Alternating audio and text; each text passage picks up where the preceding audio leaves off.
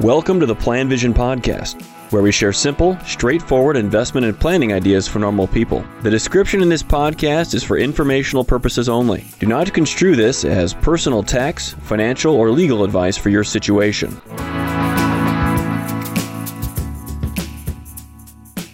Hello, it's Mark Zoril with the PlanVision podcast. Hopefully my voice will hold it together here.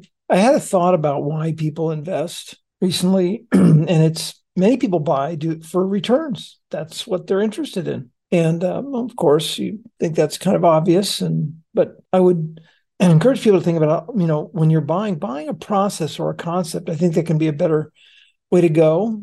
And that's the primary reason why I index.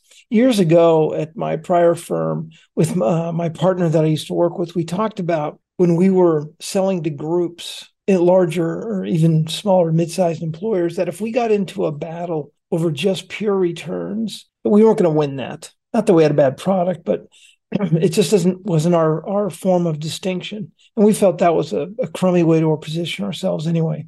The returns are too variable from one year to the next, one quarter to the next. But in the financial services industry, returns, it's one of those things that's just right on the cover of many of these products, right? I mean, virtually all funds and many in most investments, that's what they do. They would advertise their returns. And when you look at the product as a consumer, how strongly are these returns promoted? Are they the attention grabbers? And many times they are. Are the other aspects of the investment barely referred to, kind of buried somewhere? Now, you want to have expectations on your investments that match, somewhat closely the reality of what's going to happen. And returns are going to be critical. Now, if you're buying because of returns, this becomes what matters to you.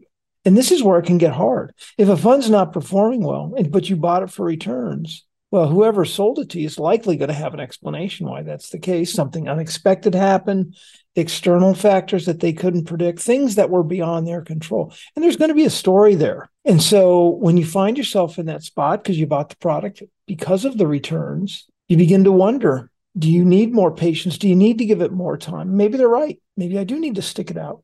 So if you buy on returns, buy an investment for returns, you can find yourself in this uncertain place. And it can become hard to know when to sell or sometimes even to buy more or just ditch the investment. That is one of the strong benefits of taking an approach where you just want to own the market, which is what indexing is. Indexing is you're not buying the return, even though that clearly is something that you expect over the long run.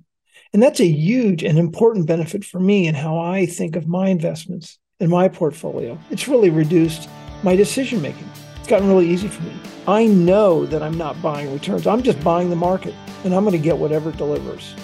Thank you for listening to the PlanVision podcast. Let us know if you have any questions or comments on the topics covered.